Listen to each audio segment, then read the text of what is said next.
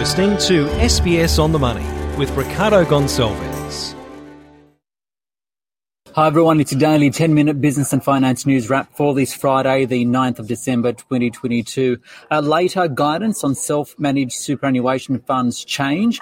But first, a report by the Australian Securities and Investments Commission, which has found that many super funds are just taking too long to respond to member complaints with serious ramifications. For more, I spoke earlier with Xavier O'Halloran. He's a director at Super Consumers Australia.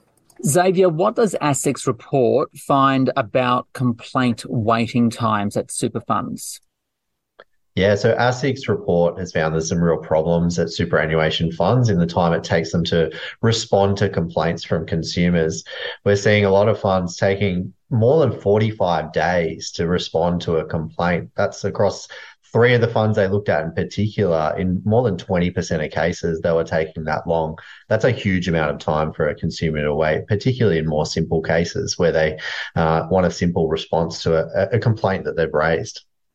So can you run us through what exactly is the legal requirement to respond and how must it be done? Yeah, so superannuation funds have 45 days to respond to a complaint that one of their customers have raised, and they're required to respond in writing as well. Now, that's quite generous compared to, say, banks and insurers who only have 30 days. This is something superannuation funds have lobbied for, but we've found out through this research that they're not even keeping to those longer, more generous timeframes. Okay, do we have any idea what they're complaining about? Yeah, so we know from the complaints that end up getting escalated to AFCA, which is the Financial Complaints Authority. We don't have data on what is being complained about internally, but when they do get escalated, it's often things like the quality of service, the time it takes to resolve a complaint, which is exactly what we're looking at here, and things like administration errors on accounts. So that could be, the wrong amount of a fee charged or something like that. And also complaints about denial of insurance claims, because insurance is also bundled with superannuation.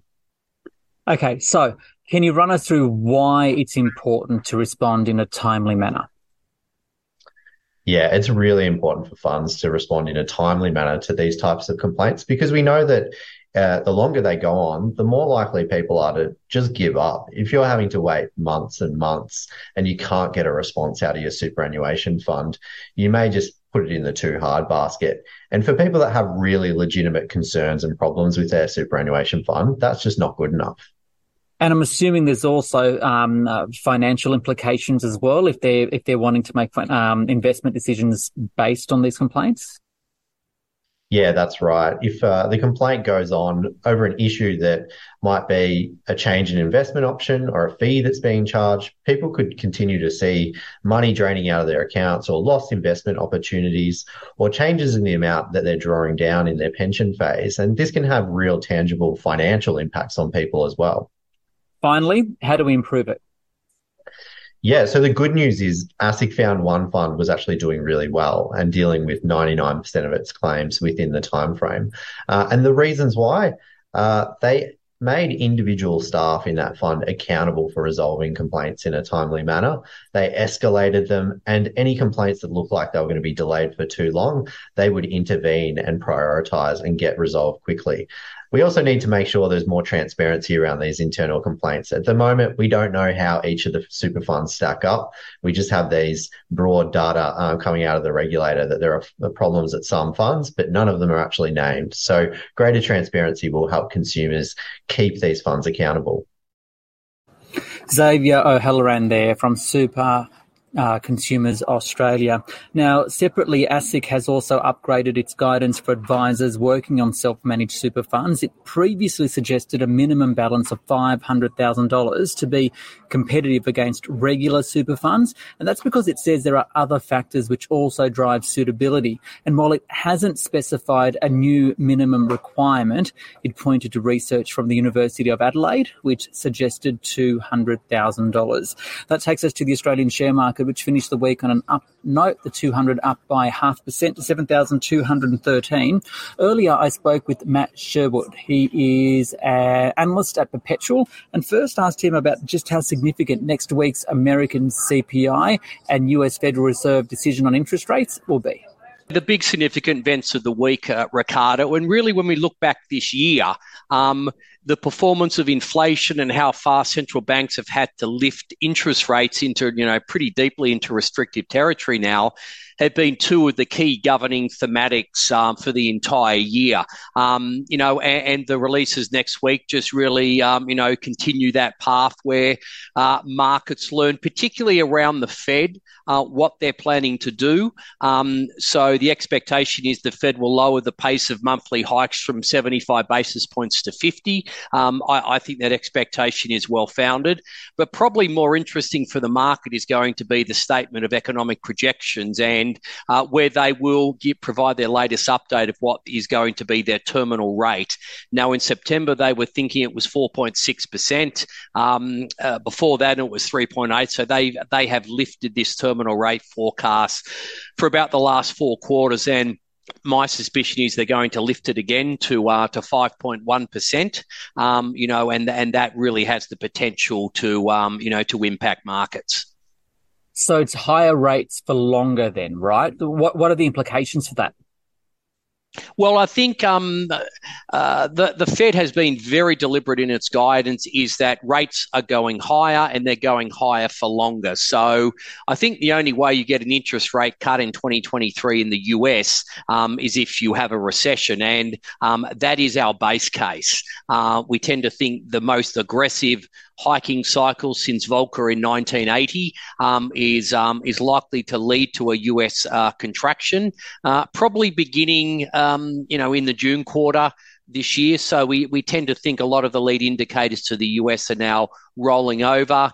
They're traditional good recession signs. So to me, the tracks are starting to get laid. And if that's the case, the key is going to be how much the Fed can ease rates by. And the governing dynamic there, of course, is going to be where's inflation? Because if inflation's above 4%, it may be very difficult for an anti-inflationary central bank, which targets 2, to actually to be cutting rates. So, there's a lot of unknowns about next year.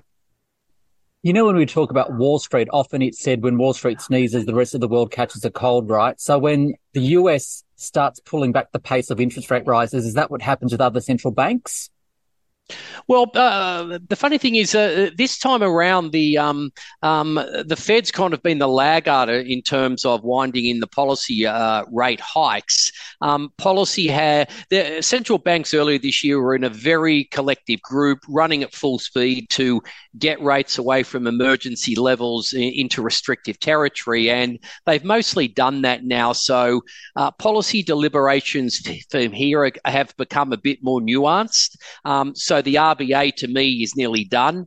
I think there's only one more rate hike, and they'll be finished in February.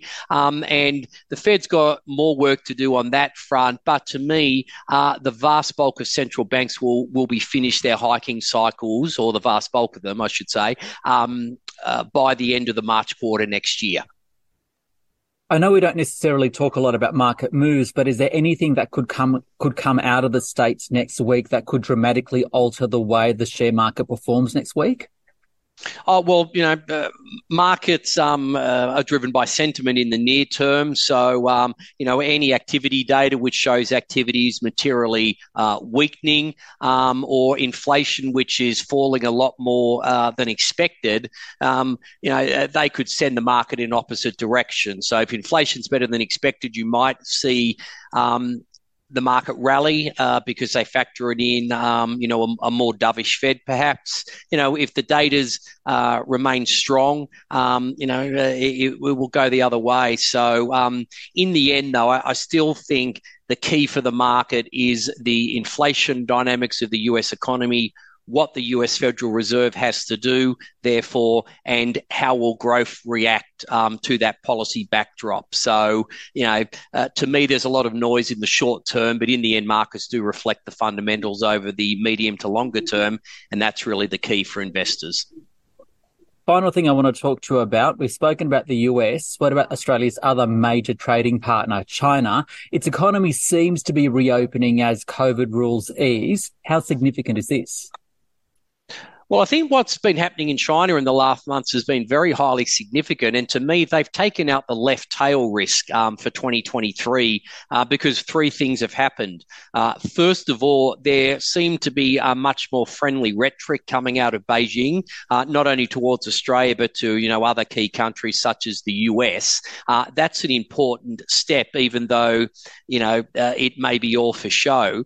The second thing is that they are providing more support to the construction sector, which is one of the real lead weights in their growth saddlebag. And the third thing, as you mentioned, is they seem to be laying the tracks to walk away from their COVID zero policy. So in the second half of next year, in the near term, China's probably going to have some pretty significant downside risk, because if they let the virus rip through the economy, then obviously there's it's going to weigh on activity until the point where they build up the herd immunity. But in the second half of next year, when we're expecting that a lot of the global economy will be in recession, my suspicion is that China is actually going to be ramping up its growth. And that's going to be a very good counterbalance, not only for the global economy, but particularly for an economy like Australia.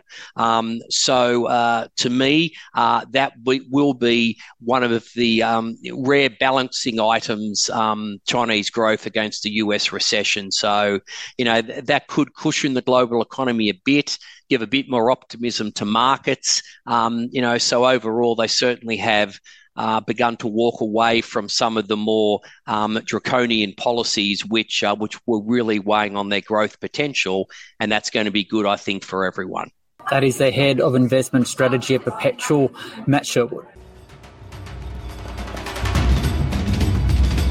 This SBS On The Money podcast is provided for informational purposes only. The content on this podcast should not be understood as constituting advice or a recommendation. It is not personal advice and does not consider your personal circumstances or objectives. You should contact a licensed professional before making any financial decision.